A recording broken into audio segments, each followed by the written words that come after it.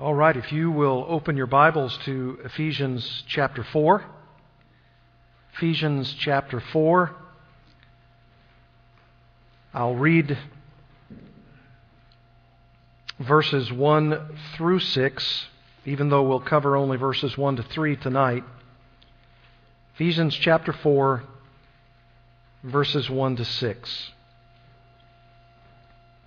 I, therefore, a prisoner for the Lord, urge you to walk in a manner worthy of the calling to which you have been called, with all humility and gentleness, with patience, bearing with one another in love, eager to maintain the unity of the Spirit in the bond of peace. There is one body and one Spirit, just as you were called to the one hope that belongs to your call. One Lord, one faith, one baptism, one God and Father of all, who is over all and through all and in all. The Apostle Paul moves with the beginning of chapter 4 to a new section of his letter. He often does this in his epistles, going from what we might call an overt theological portion to an intensely practical one. He does that, for example, in Romans chapter 12, verse 1. He uses actually the same Greek words that he uses here in chapter 4, verse 1, at least the first three words, therefore I appeal to you. Those same Greek words appear in Romans chapter 12, verse 1. And what Paul is doing, both there and here, is that he is working his way systematically through what we might call a theology of each of those letters, Romans and Ephesians, and there are a couple of other examples in his writings as well. And as he weaves his way through the doctrines that he wants to teach us, he will then say, usually something like this: therefore, I want you to do so-and-so, or therefore I beseech you, or therefore I appeal to you. For instance, in Romans chapter 12, he says, therefore I appeal to you based on the mercies of God. And the mercies of God are explained in the previous 11 chapters. It's an amazing thing to go back through those 11 chapters and find out all of the ways, both explicitly and implicitly, that Paul talks about those mercies of God. And then he appeals on the basis of those mercies to have them do something. And of course, there in chapter 12, verse 1, he talks about giving your bodies as a living and holy sacrifice. And here in Ephesians chapter 4, he does the same thing. In the first three chapters, as we have systematically, verse by verse, worked our way through, he's talking in those first three chapters about a lot of doctrine. Now, it's not completely devoid of how we can apply it to our Christian lives, but it is, in the main, doctrinal. And then he comes in chapter 4, verse 1, and says, I, therefore, a prisoner for the Lord, urge you to do something. And so he makes this transition. And don't forget that Paul is still a Roman prisoner. And that's why he says he's a prisoner for the Lord, which I suspect probably means that he may be a prisoner at Rome, but he's ultimately a prisoner for the Lord. He still has much work to do for Christ, even in the midst of his imprisonment. And one of the things that he wants to do is write a letter like this. So if you want to know what is the main verbal idea here in chapter 4, verses 1 to 3, it is contained in that phrase in verse 1, walk in a manner worthy of the calling to which you have been called. So the main idea, the main command that has force to it, behind this verbal idea is walk. Walk. Walk in a manner worthy of the calling to which you've been called. Called to salvation. Predestined to salvation. And what Paul is saying there is that you've not only been called to salvation, you not only have been predestined for salvation, not only have you been elected by God's grace to salvation, but you've also been called, as he says here, to walk in a manner worthy of that salvation. So it's never true That any Christian could say, well, I was called by God to salvation, but after that I'm on my own. After that I don't have to do anything. I don't have to obey. I don't have to respond. That's what theologians call antinomianism, an attitude against the law of God, an attitude against obedience. And so Paul says very, very plainly here, walk. That's a command. Walk in a manner worthy of the calling to which you've been called. You've been called not just to salvation, but sanctification in Christ. And by the way, this term walk is a characteristic term that Paul uses often in his letters to talk about a step-by-step path towards spiritual maturity in the Christian life. He uses that several times here in Ephesians. Look at chapter 2, verse 1. Here he says it in the negative. This is the way we once walked. He says in chapter 2, verse 1, and you were dead in the trespasses and sins in which you once walked, following the course of this world. You had a step-by-step relationship to the world. You were walking according to the dictates of the world. But notice verse 10. For we are His workmanship, created in Christ Jesus for good works, which God has prepared beforehand that we should walk in them. Walk is peripateo. It's a step-by-step level of obedience in the Christian life as a pattern of life, as a characteristic of life. He talks about walking in chapter 4, verse 17. Now this I say and testify in the Lord, that you must no longer walk as the Gentiles do in the futility of their minds. Why? Because he says in verse 20, this is not the way you learned Christ. Not to be darkened in your understanding, verse 18, alienated from the life of God because of ignorance, hardness of heart, being callous, verse 19, giving ourselves up to sensuality and greedy to practice every kind of impurity. No, this is not the way you learned Christ. Assuming that you have heard about Him and were taught in Him as the truth is in Jesus. No, this is the way you ought to walk. Opposite of that, you ought to, according to verses 25 and following, walk in a completely different way. He talks about walk in chapter 5, verse 2. Walk in love, as Christ loved us and gave Himself up for us, a fragrant offering and sacrifice to God. Verse 15, he talks about walking again. Look carefully then how you walk, not as unwise, but as wise, making the best use of the time, because the days are evil. We are to walk systematically, step by step, in obedience to God's dictates, because that's what we are called to do. This is the calling, the worthy calling, with which we have all been called as Christians, to walk the worthy walk. It's a beautiful metaphor. It's the idea of you and I taking deliberate, incremental steps to obey Jesus Christ. And that's a wonderful thing, because the Holy Spirit doesn't ask us to make leaps and bounds in our Christian life, as though it's expected of us that we're at a spiritual plateau at one point, and then the very next day we're expected to be at a completely different plateau in a major way. That's not what the Holy Spirit, that's not what Paul is telling us here. Incremental steps, by God's grace, through His Spirit, to walk the worthy walk.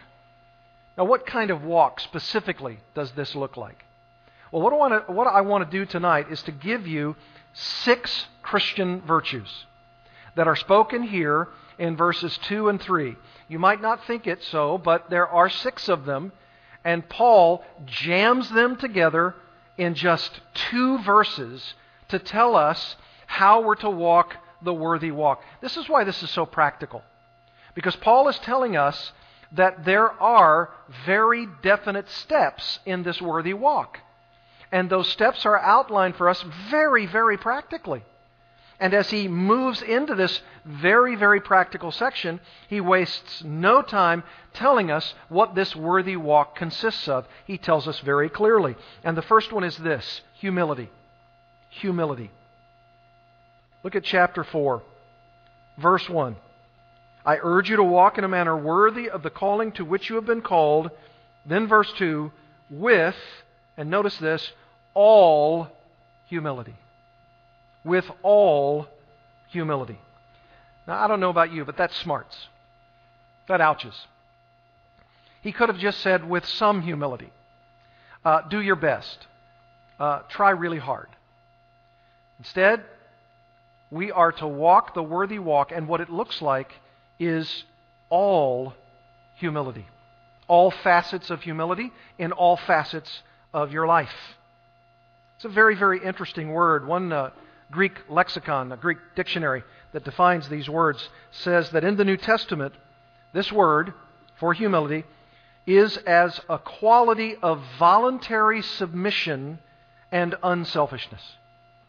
That's humility. It's self-effacement. It's opposite of arrogance, pride. And in a negative sense, it can be misdirected as submission in some of the cult practices of the day by self-abasement, self-flagellation, as though someone was really, really humble, so they lashed at their own bodies. That's not what Paul is referring to here. Here he's simply saying that you ought not to think too much about yourself, because humility is really not trying to think much about yourself at all.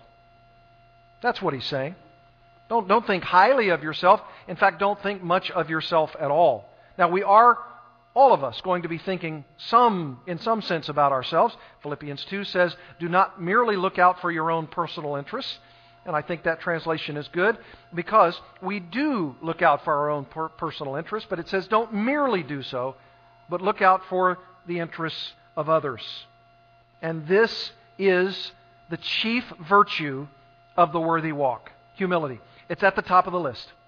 I mean, the very first opportunity that Paul has to tell us what the worthy walk looks like, the number one chief Christian virtue that he mentions here is humility. Humility. And he loves this idea. Look at Acts chapter 20, where Paul actually talks about himself. And you would think, well, if humility is not thinking about yourself much at all, then Paul, why are you doing this? Because he wants to show himself to them as a good example. He's not trying to draw attention to himself unnecessarily, but he says here in Acts chapter 20, and by the way, in Acts 20, this is what Paul is saying to the elders of the church at Ephesus. They're on the island of Miletus, and he's going to be seeing them, presumably for the very last time. And here's what he says to them in Acts chapter 20.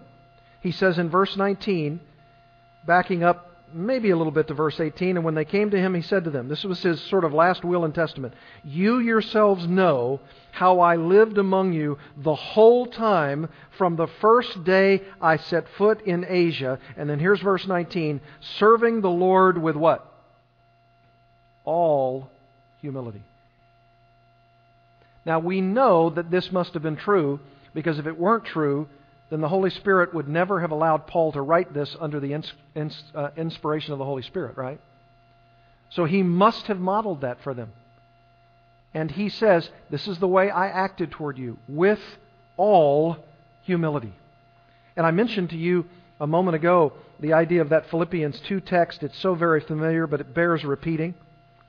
He says in chapter 2, verse 1, so if there is any encouragement in Christ, any comfort from love, any participation in the Spirit, any affection and sympathy, complete my joy by being of the same mind, having the same love, being in full accord and of one mind. Do nothing from rivalry or conceit, but in humility count others more significant than yourselves.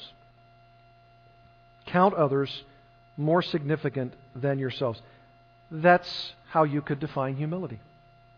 And notice again, he says here in chapter 4 of Ephesians, all humility, with all humility. Humility, my friends, brings unity. Because remember, he's talking to the church. He's talking to them collectively. Now it's true, it's supposed to be true of them individually, but he's talking collectively. And when he's talking collectively, he's saying, church at Ephesus, I want you to walk a worthy walk. I want you to pursue the calling with which you've been called. And what kind of calling is it? It's a call to sanctification. And what kind of worthy walk is it? It's a worthy walk that has as its chief component its greater fruitfulness, the idea of humility, and not just humility, but all humility, And when you do that, when you are humble with each other, you will bring unity to the body. Humility brings unity. Pride destroys unity. Pride destroys unity. Pride puffs up. Humility builds up.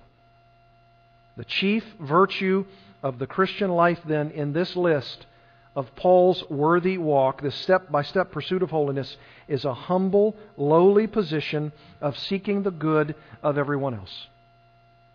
Now, if someone were to say, yeah, but what's in it for me?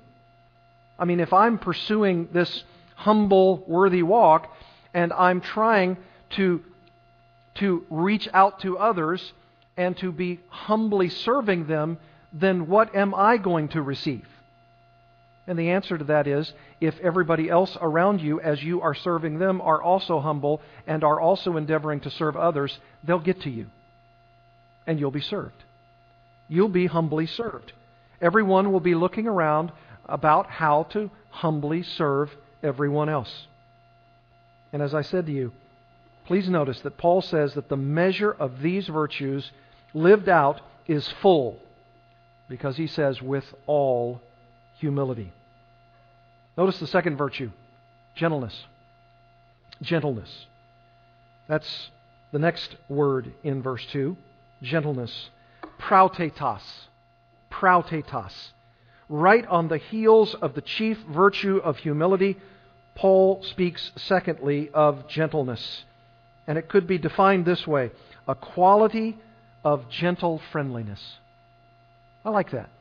Gentle friendliness. A meekness. But a meekness that isn't a weakness.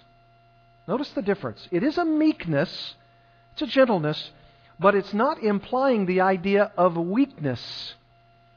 Someone once said, and I think that's a good definition, it's strength under control. Strength under control. It's a strength that accommodates itself to another's weakness.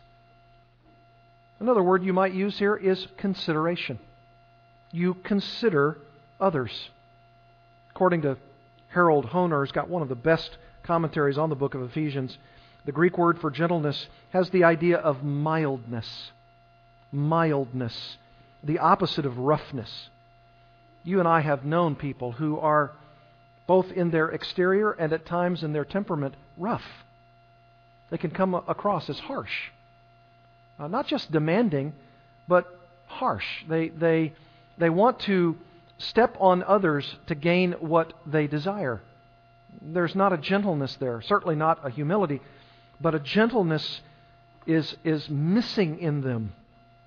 And this, again, is one of Paul's words that he loves to communicate to Christian people that they ought to be exercising in their life. And notice, with all humility and gentleness. So it's all humility and all gentleness. Look in your Bibles at 2 Corinthians chapter 10, verse 1. And I do trust that at times when I give you these cross-references that you will write them down. I know sometimes I can go quickly, but if you'll write some of these down and look at them later, you'll be able, I think, through the sheer weight of what Scripture says with some of these cross-references, that you'll understand in a good way the pressure that we're all under to see the weight of the obligation of these passages, especially these cross-references.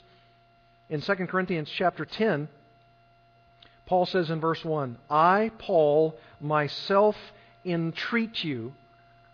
And that's somewhat similar to what he says here in chapter 4, verse 1. I urge you. I appeal to you. Here's this phrase, I entreat you by the meekness and gentleness of Christ. That's a lovely phrase, isn't it? The meekness and gentleness of Christ. He wants them to do something, and he wants to be perceived by them in a humble way. And he starts out in chapter 10, verse 1 and says, I myself, Paul, I want to entreat you with the very meekness and gentleness of Christ. He's giving Christ as the example of meekness and gentleness. We know, of course, That's precisely what Jesus said about himself in Matthew 11:29. He says, "For I am gentle and humble," or lowly, "in heart." What a beautiful set of attributes that we ought to have as Christians because we're following the Lord Jesus. He's meek, He's gentle. And by the way, if you're meek, if you're gentle, to say nothing of humility, it doesn't preclude the idea of you having a very definite and zealous desire to pursue God and also to catch up short those who say they're pursuing God when they're not. You have Jesus in Matthew 11:29 saying, "I am meek and lowly of heart," but you've also got that same Jesus who is making a whip to drive out the money changers from the temple. And those two things are, of course, not contradictory with each other. They blend beautifully together in a man who has a zealousness for God, the Lord Jesus, and yet, even in the process of forming that whip with premeditation and then cleaning out the temple and in a sense, yelling angrily with righteousness to these money changers, "Why? Stop this. Why are you making my Father's house, instead of a house of prayer, a house of merchandise?" And yet, never sinned, never was disobedient, and was meek and gentle even in the act of doing what he was doing. This is the gentleness of Christ. And Paul says this is a major Christian virtue for all of us to pursue. Look at Galatians chapter 5. You know, of course, that because Galatians chapter 5 talks about the fruit of the Spirit, this is one of those. Verse 23, the first word listed there in our English text, gentleness. Gentleness. And how will the Galatians be called upon to be gentle? Look at chapter 6, verse 1. "Brothers, if anyone is caught in any transgression," paraptoma, someone is caught unawares, they fall into a trap. It's like a bird who falls into a trap. "You who are spiritual," you virtuous people, you Christians, it's a synonym for Christianity, "you who are spiritual should restore him in a spirit of" what? Gentleness. Gentleness. It's a major virtue of the Christian life. Titus chapter 3, verse 2. Titus 3:2.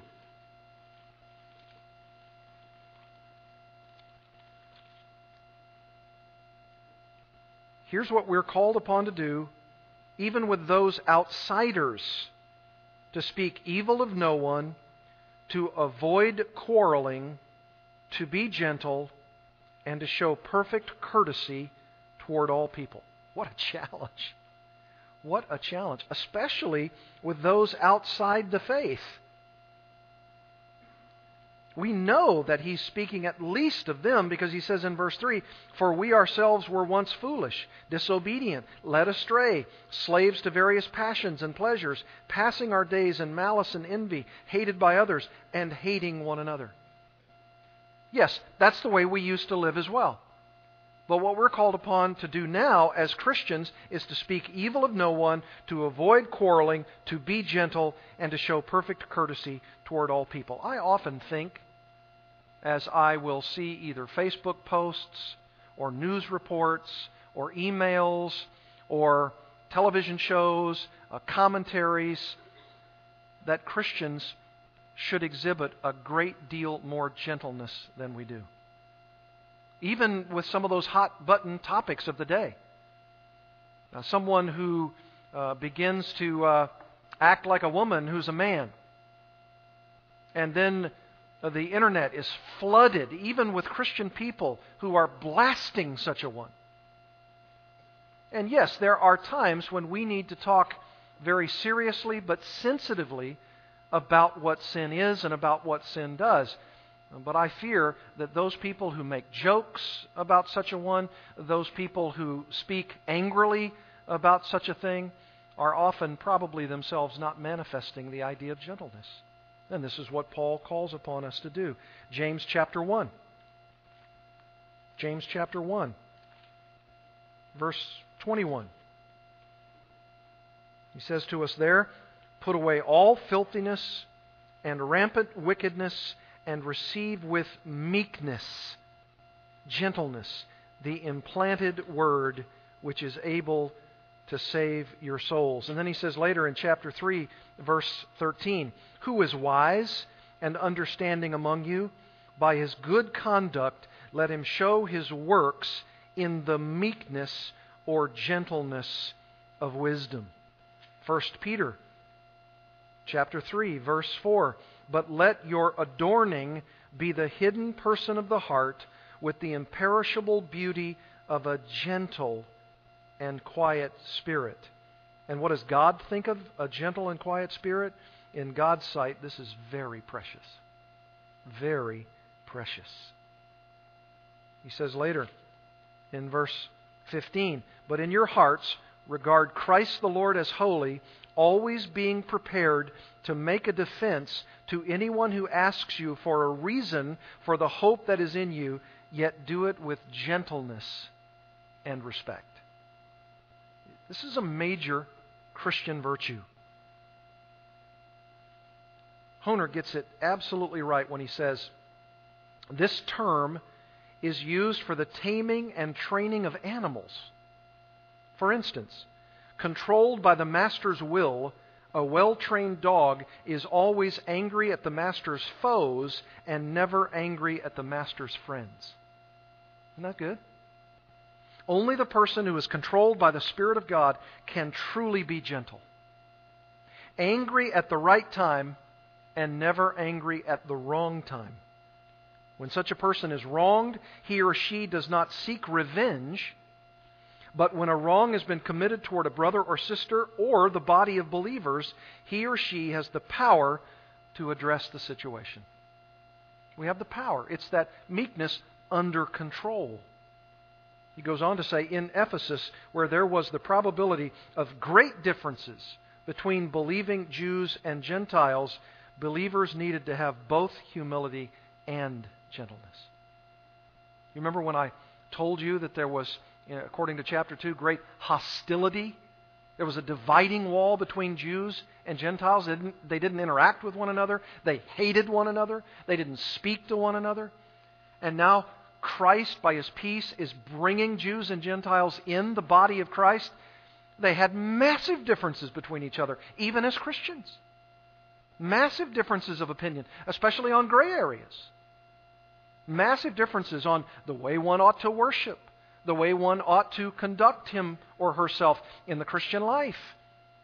And Paul says, one of the great ways, one of the virtues that will keep the body together is all humility and all gentleness. Thirdly, patience. Patience. Oh, this is so necessary in the body. So necessary. It can be defined as a state of emotional quietness in the face of unfavorable circumstances. I like that. Emotional quietness in the face of unfavorable circumstances. You might have used the synonym, and it's a good one, long-suffering. Long-suffering. Endurance. Maybe even forbearance. This particular word, patience, is macrothumia. Often, when you see words that are combined from two different Greek words, the context is going to tell you how to define it. But here, the compound of these two words, the combining of the two of them, really give you the sense of the word, both in the context and in the etymology of the word itself, the definition of the word. Macro means a long time, and thumos means anger. A long time until anger comes. Long suffering. A short fuse. Slow to anger. That's the way to define this. And again, Paul says it's a fruit of the Spirit.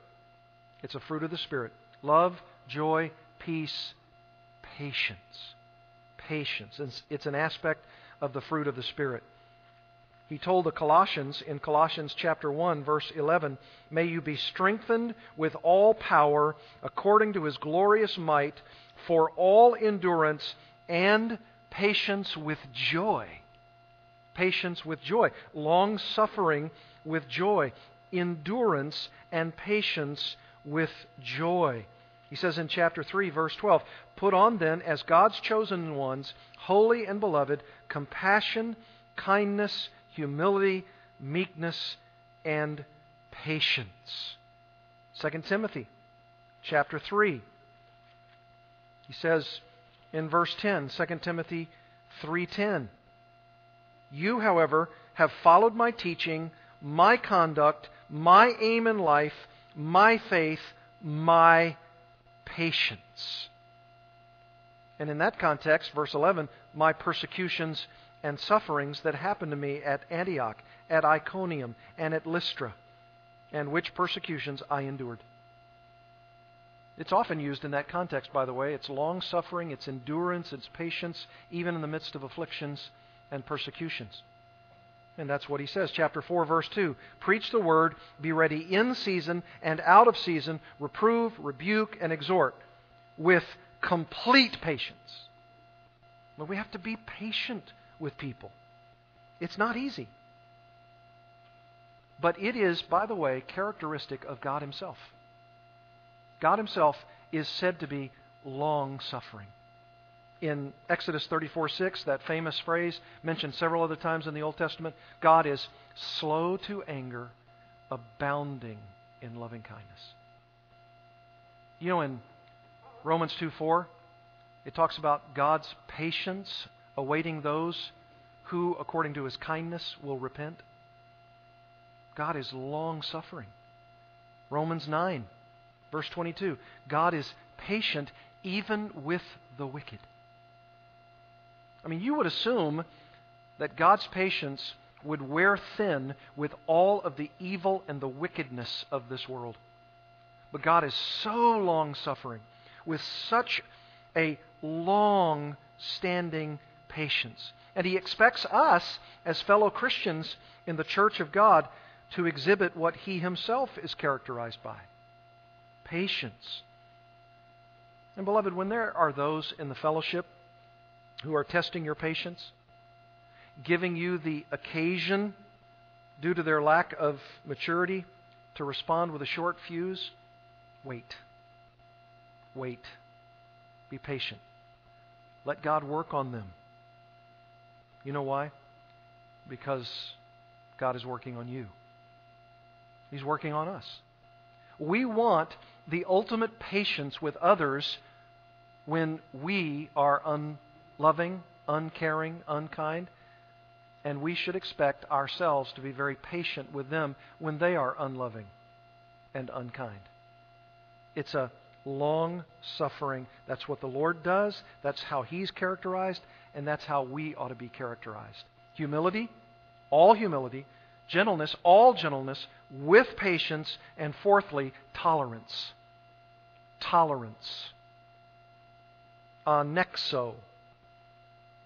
This word's defined as exercising self-restraint and tolerance. Here's another word, endure. And here's the one I like most of all: to put up with. To put up with.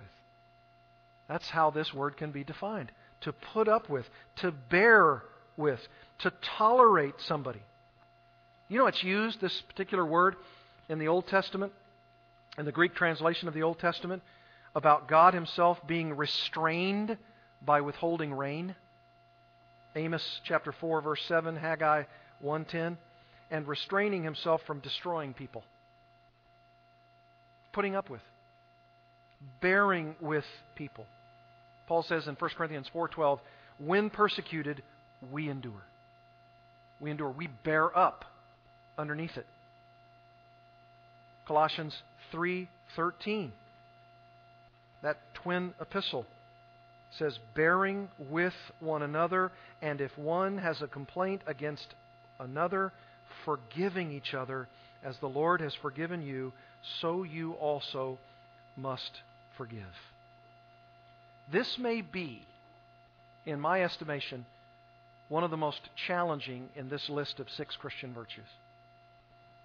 To be tolerant of one another, to endure one another, to put up with one another, to be patient with one another. I mean, differences, they're going to be there in the church. They're going to be there in spades. They're all over the place. They're multiplied. One Greek grammarian, A.T. Robertson, very, very famous brother of yesteryear, says this word means holding yourselves back from one another. I mean, do you see the picture? I just want to get at the guy. I just want to tell her a thing or two. And he says, no, this word is holding yourself back from one another. Reserving judgment. Being patient. Being loving. Being kind. And if you do that, if you put up with one another, you're doing exactly what God does when He restrains the rain or when He restrains from destroying somebody on the spot. We're to treat Christian brothers and sisters with humility and gentleness and patience and tolerance. I think that's a good word to use here. Not just because it's a one-word virtue, but tolerating people means that I don't necessarily agree with how they do things. I don't necessarily agree with their perspective on something. I don't necessarily agree with some of their actions. And we're talking, of course, about areas that are not necessarily overtly sinful. But when I see how they do things, and I know I would do it differently if I were doing it, I still must be tolerant of them and allow God to work through those things. Because maybe in the final analysis, my opinion is the one that's wrong. Leon Morris says Paul is realistic. Christians are not always easy to get on with. And fellow Christians sometimes have irritating faults. So the temptation comes to be short with one another. But this, Paul says, is not the Christian way. We're tolerant.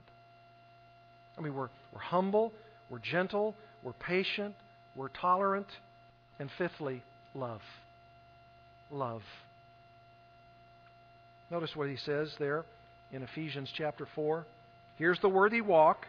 It's a manner that Paul says should be worthy of the calling to which you've been called, with all humility, that's 1, with all gentleness, that's 2, with patience, that's 3, and these all have imperatival force. They are commands, bearing with or putting up with one another, and he says there at the back end of verse 2, in love. Putting up with one another in love. Agape, that famous word. It means the love of choice. The love of choice. It's not a fickle love. It's the choice to love. I choose to love someone. It especially has this word agape, an attitude of appreciation resulting from a conscious evaluation and choice.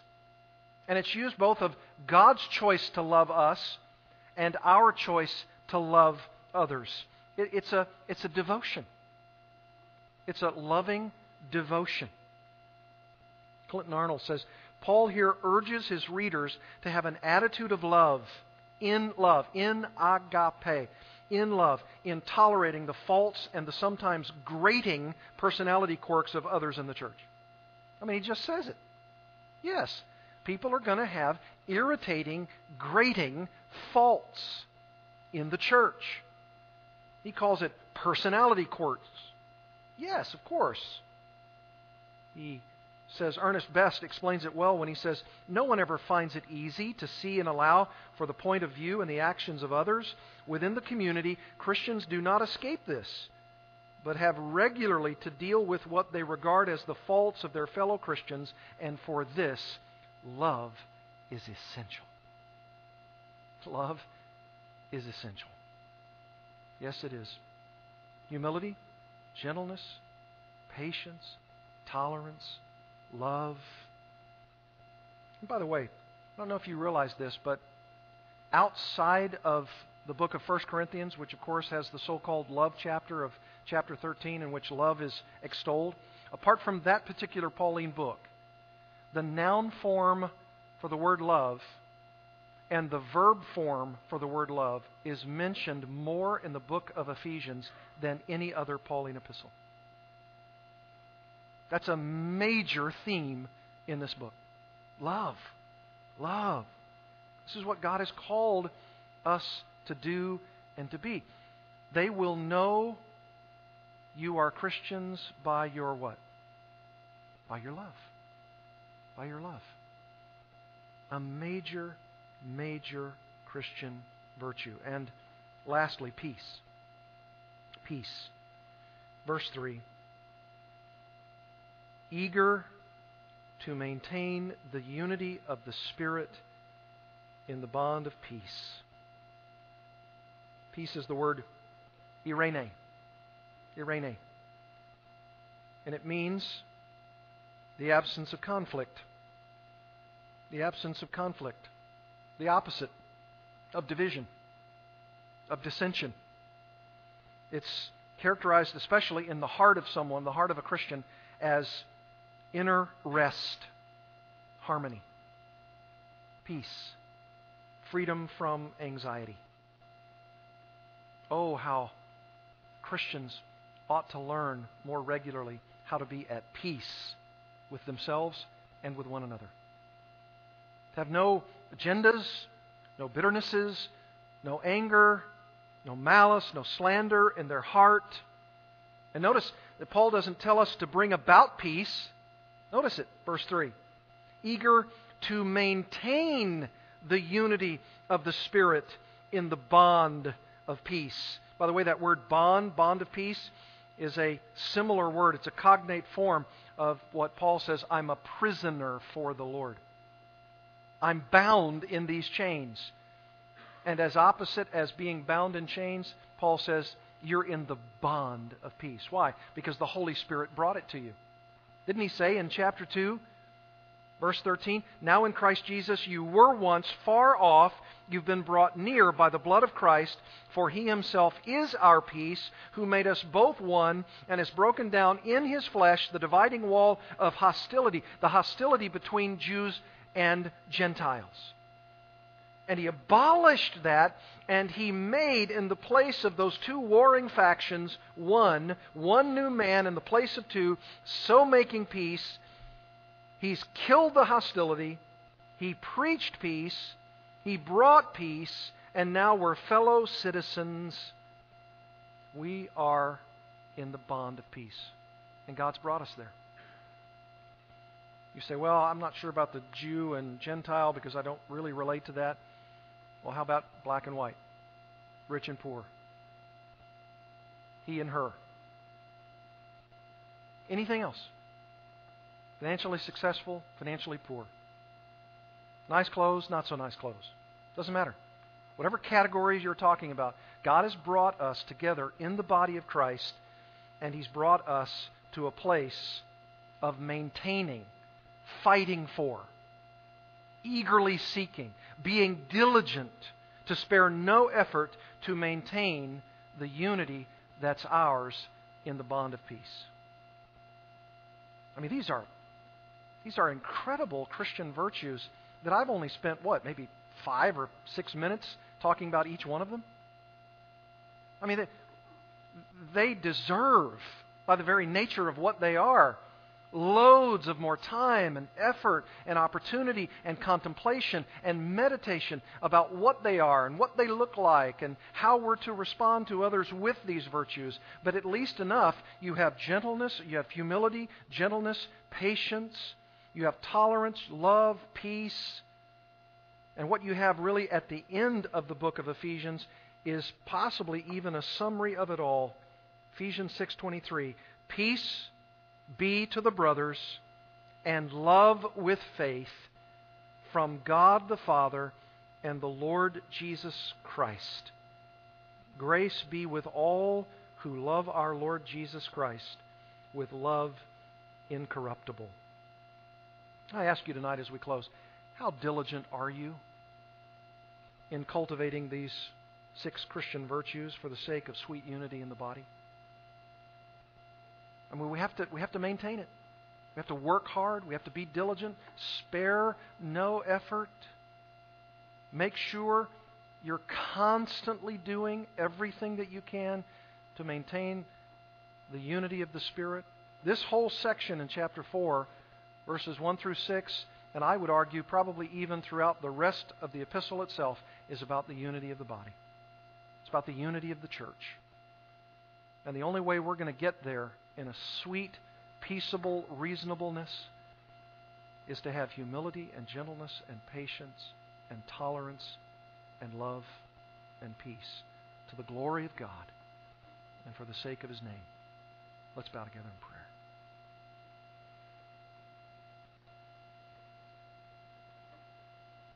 Father, it is right and good and best,